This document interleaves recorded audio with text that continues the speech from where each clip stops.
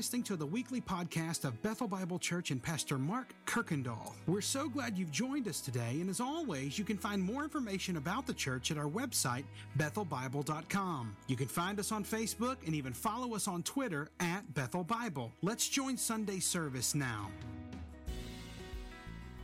It's hard to believe, but this is the weekend that marks when we launched this campus 7 years ago. And I did something a pastor should probably never do. I looked back at one of my sermons. I looked back at the very first sermon that I preached on this campus. And there's a lot I hope never see the light of day. But I looked back and I read through it again. And I said this, kind of the main idea of that morning, our very first morning that we kicked off, it was a church's perspective determines its effectiveness. And I still believe that is true even today. And what we're doing, this is a time of year that we are beginning a 4-week series to think about, to remember who we are and why we are here, kind of like a vision series. And our observant people already know kind of the theme, how we've titled that this year. Anybody have a guess? Blueprint for Life. Clint came up with this. It's a great way for us to talk about who we are and why we are here. And each week, we're going to be looking at a different way God has designed us as Bethel and as individuals. But before we do that, I want to talk about something that I think is even more important than that. Because if we misunderstand this, if we do not get this right, then everything else we're going to talk about over the next 3 weeks is going to suffer. It's going to be out of balance. And it has to be this, is what is or who is the church? Not just Bethel, but God's church. If someone was to stop you and say, hey, what is the church? How would you define it? Because if we don't get that right, everything else is going to be out of balance. And so here's how the Bible answers these questions. And it's so important because to think about how in the world are we to be a part of something and give our time and energy and resources and lives to if we don't understand what it is we're giving our lives to. Well, here's how the Bible answers that question. That the church from 1 Peter is the people of God, the body of Christ, and the fellowship of the Holy Spirit. It is not something that we create. Matthew 20 describes the church as the first fruits of God's kingdom that is here and now in the midst of a sinful and rebellious world. It's the foretaste of what is going to take place. Acts and 1 Peter would define it this way. It's a people belonging to God, purchased with the blood of His Son. It says we are His own possession and treasure, the bride of His eternal Son, cared for by elders who are called to watch over and protect. And that is the church. So much bigger than who we are individually. Well, then we have to realize, why is the church here? What is the church's mission? One place it tells us that we are to go into the world proclaiming the gospel of Jesus Christ to the whole creation, calling all people to faith. We're then to make disciples and glorifying God through His Son, Jesus Christ. He also describes the mission of the church in John and Colossians as we are to bear fruit, not just be the first fruit, but to bear fruit of the kingdom, to be this picture of God's kingdom here on earth and increasing in the knowledge of God. But then the purpose for all of this. Why are we doing what we are doing? First and foremost, it's so that Jesus is worshiped and exalted to the glory of the Father. Second of all, that God's saving power would be made known to the ends of the church, or the end of the ages. And what is fascinating about this for me is that this has always been the mission of the church. And it will never change as long as Jesus tarries. That God's not changing. That's always been who the church is and the church's purpose, and that is not going to change. So now our part is to understand what that is and to figure out how do we accomplish what God is doing. So here's how we contextualize it. And you can see it on the banners. We talk about it this way, that we are a church that God has planted here to be about three major things. We want to live generously. We would say all the joyful one anothering. And we're going to talk about that next week.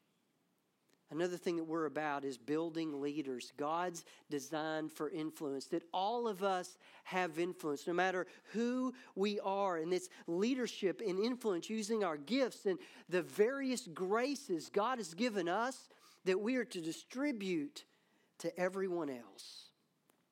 And then God's design for community. We talk about it as growing communities. It's this multiplication, our discipleship process. And we're going to look at each one of those over the next several weeks. But if you notice, there's one extra banner. I'm not changing the vision of Bethel. I do not have the authority. That is way above my pay grade. But there's something that I think we need to make sure we understand that sets all of this in the right perspective. That God, He's designed us for community. He has designed us to use our influence. He's designed us to be generous. But I want to first of all talk about God's design, what we're calling for eternity. So to see this, we're going to look at two places this morning. Let's start in Ecclesiastes chapter 3. I want to show this is where we're going to begin. Then if you want to go ahead and mark, we're going to go to 2 Corinthians. And that's really the book that we're going to kind of anchor in over the next several weeks, is 2 Corinthians. But I want to show us this in Ecclesiastes, and it's in verse 11. If you've never read this book, it's incredible. Chapter 3, he talks about Solomon, begins by saying that there's a season for everything. There's a time for everything under heaven. A time to be born, a time to die, a time to weep, a time to laugh. And there's all these contrasts that there is a time for everything. But then in verse 11, we read something. It says that He has made everything beautiful in its time. And then God has done something. He has put eternity into man's heart. Yet so that he cannot find out or fully understand what God has done from the beginning to the end. That God has done something even though we cannot fully understand it. And He says that He has put eternity into man's heart. But have you ever thought about what in the world does that actually mean? Well, one of the things that means is that no matter who a person is, no matter whether they even believe in God or not, that God has put something in all of mankind. And it's this sense that life continues, that it's not just for a here and now. Even if people refuse to believe it, God has put this sense into everyone that there's more than just what we see and experience today. Yet even though we have this sense, He says we cannot fully understand it. So whether we realize it or not, there is this sense of eternity in all of us. And I can prove it. The effects of this picture we all have, that we live in a day and a time and a place, that we look around, we experience it personally or in our families, no matter where it is, that we know this isn't how things should be. That no matter who we are or where we are or how old we are, we long for a perfect world, and we struggle with the fact that this address that we live is anything but perfect. But the sense of eternity in us, it makes us dreamers in a way.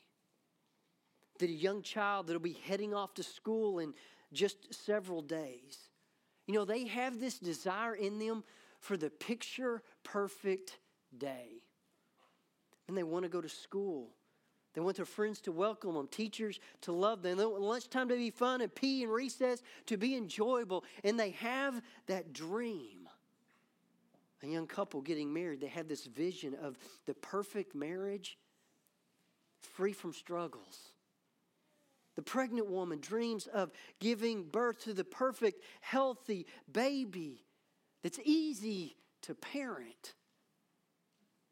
We all imagine the perfect meal, the perfect job, the perfect vacation, the perfect house on the perfect street with perfect friendships, the perfect marriage, and a perfect retirement. And the list goes on and on and on. And we are all dreamers because we all have eternity or forever wired inside of us. But we're not perfect people. We live with people that are not perfect, and the world around us is anything but perfect. So we live lives with this unrealistic expectation that God has put forever in our hearts, that we know this isn't how things should be. So we're going to see this, and we look around us, that we could say children are not supposed to be taken from their homes because they're unsafe. Husbands and wives are not meant to leave one another in a wake of hurt and heartbreak. Boys and girls are not supposed to live with a daily fear of being mocked and teased and excluded. The world should not be scarred by violence and war, and babies should not be murdered, and your skin color or your background or your education level should not be the reason that we're rejected. The government was meant to protect people, not use them to gain more power, and human lives were not meant to be cut short from hunger and national disaster and diseases. They were not meant to go to bed in tears and wake up in a hopelessness.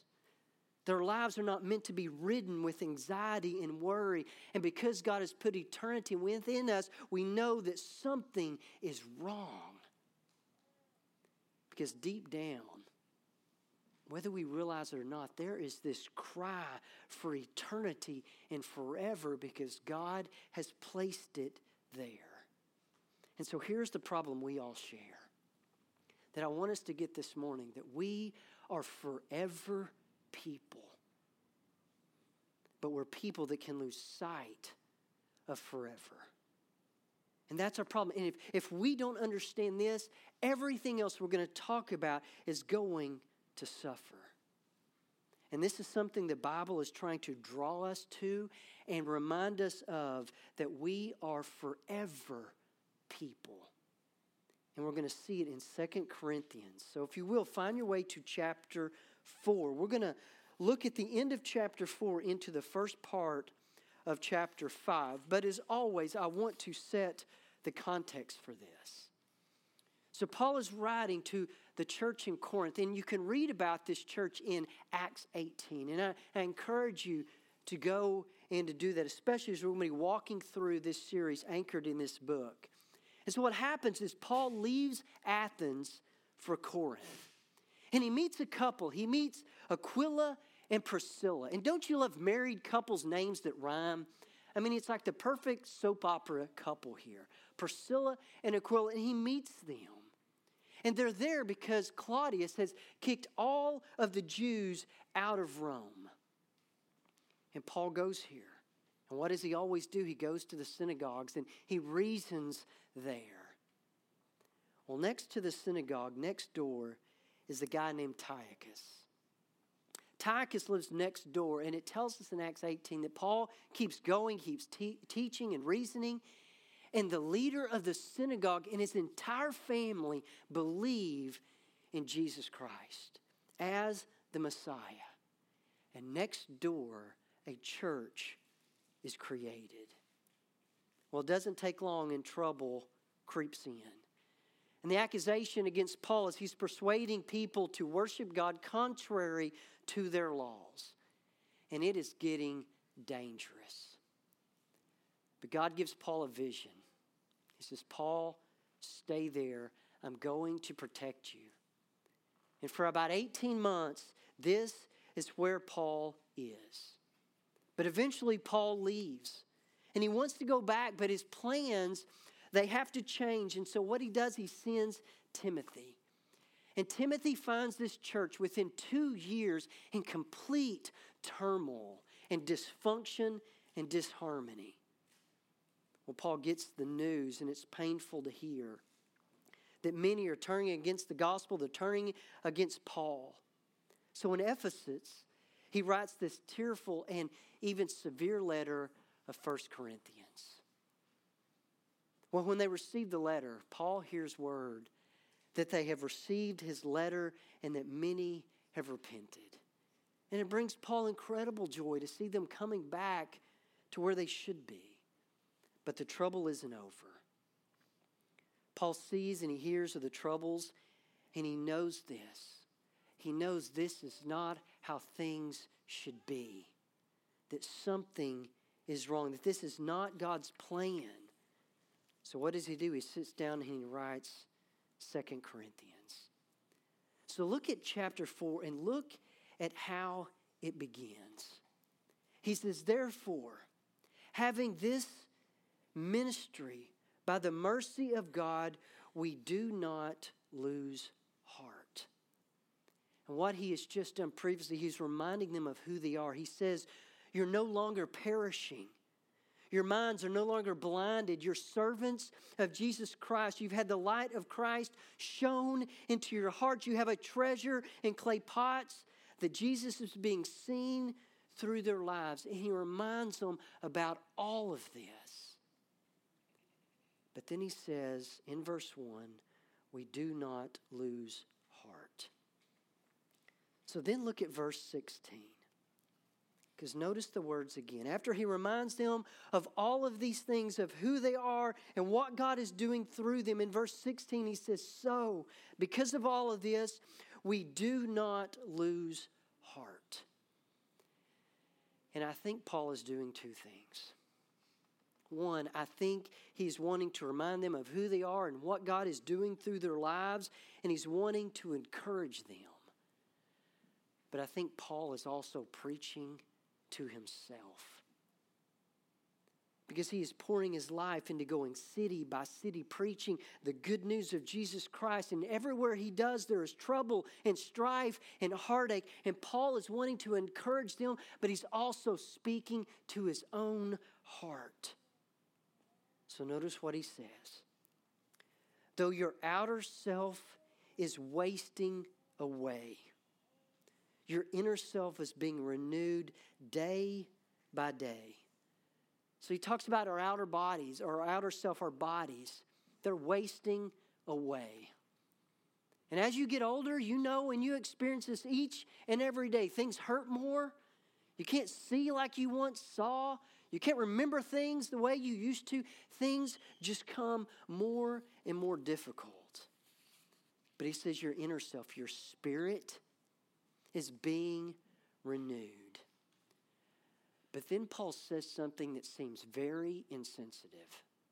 So maybe you're going through something right now that is extremely difficult. Or maybe you're in the midst of it. Or maybe you're just coming out. Maybe you've had a horrible 6 months or 18 months. Notice what Paul says when he hears about all that they are going through in their outer bodies, or the trouble in the church. He says, for this light and momentary affliction. Now, I've had the privilege of going in and visiting with people in the hospital and the home that have gone through some horrible things. That is something I'm never going to say to them. Hey, you know what? What you're going through, it's light and momentary. But Paul is not being insensitive. He's wanting to change their perspective. Because notice he says when they're going through this thing, he's not trying to be insensitive, but what he's doing, he's comparing two things. He's not saying their affliction is easy, and he's not saying, oh, hey, it'll pass. But notice the contrast. He says they're light and momentary affliction in comparison to something. And do you see it?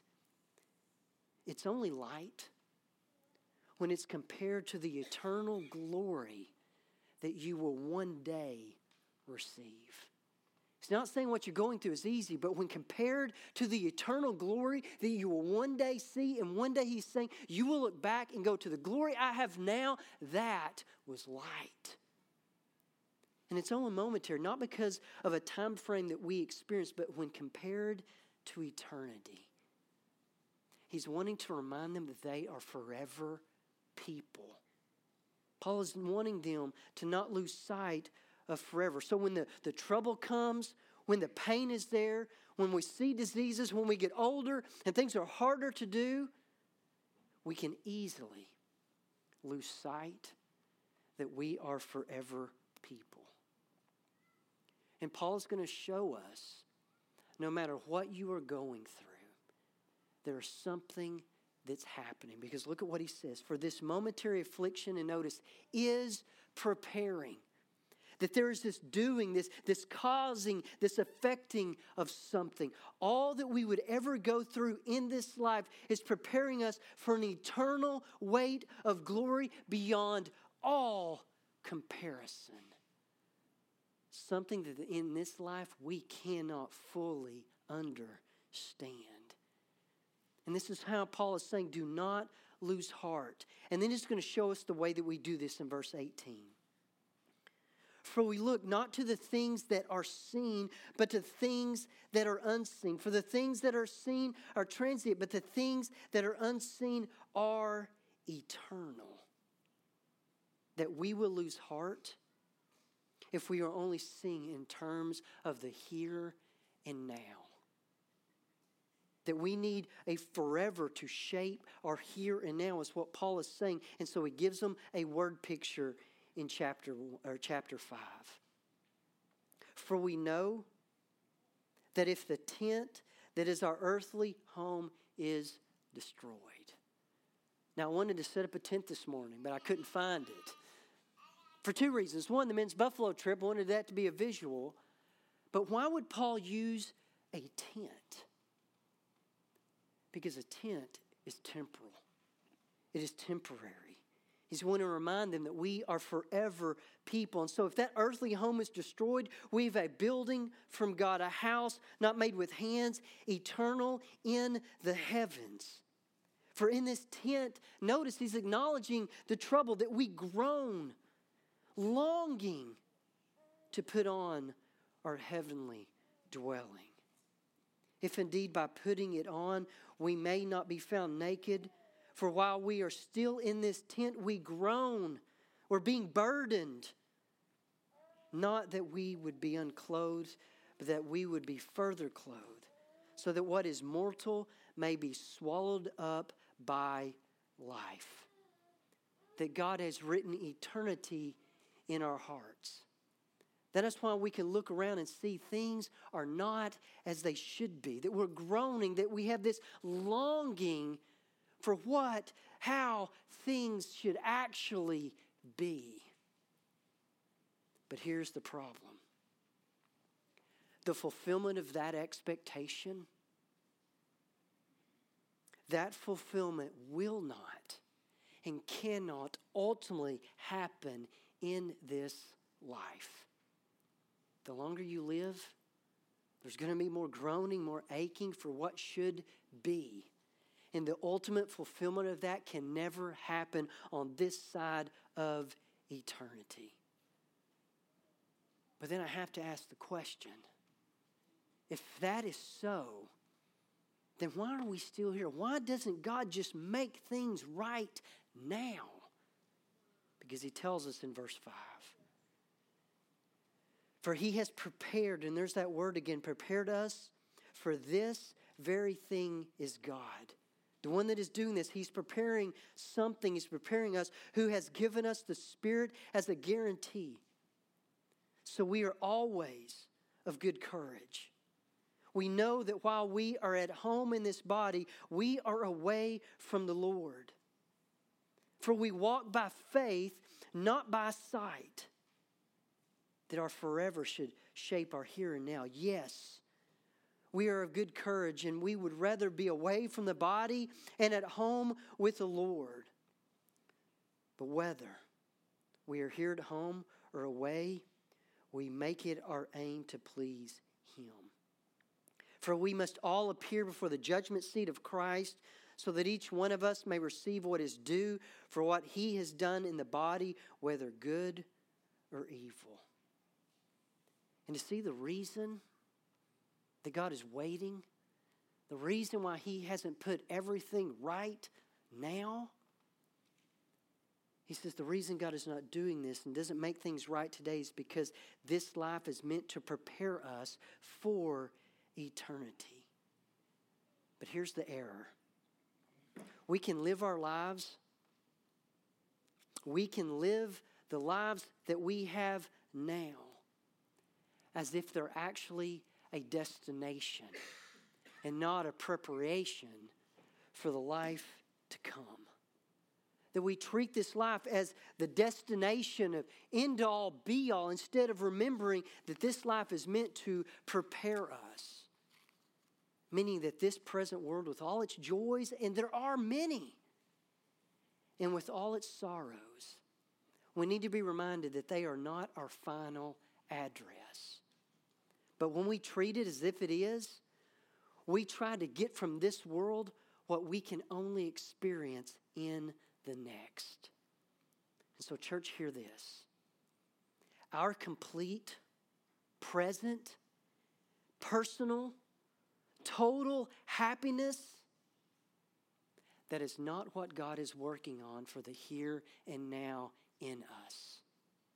One day, yes, but our complete and present and personal and total happiness, that is not what God is going to accomplish in the here and now, because he's preparing us for something greater. And so here's what I want to do.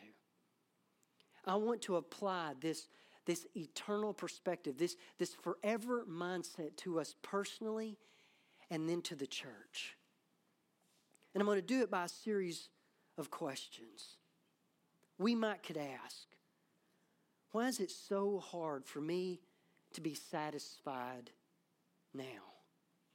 Why do so many marriages struggle over the long run? Why do we have such a hard time getting along with our family and friends? How can we have a closet full of clothes and stand there and say, I have nothing to wear? How can our kids open a refrigerator full of cold food and a pantry stacked full and say, I have nothing to eat?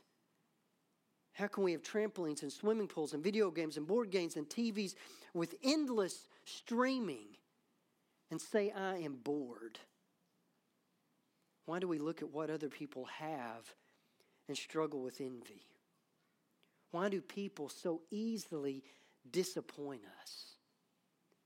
Why do we have more than any other civilization in history, but we're still not content?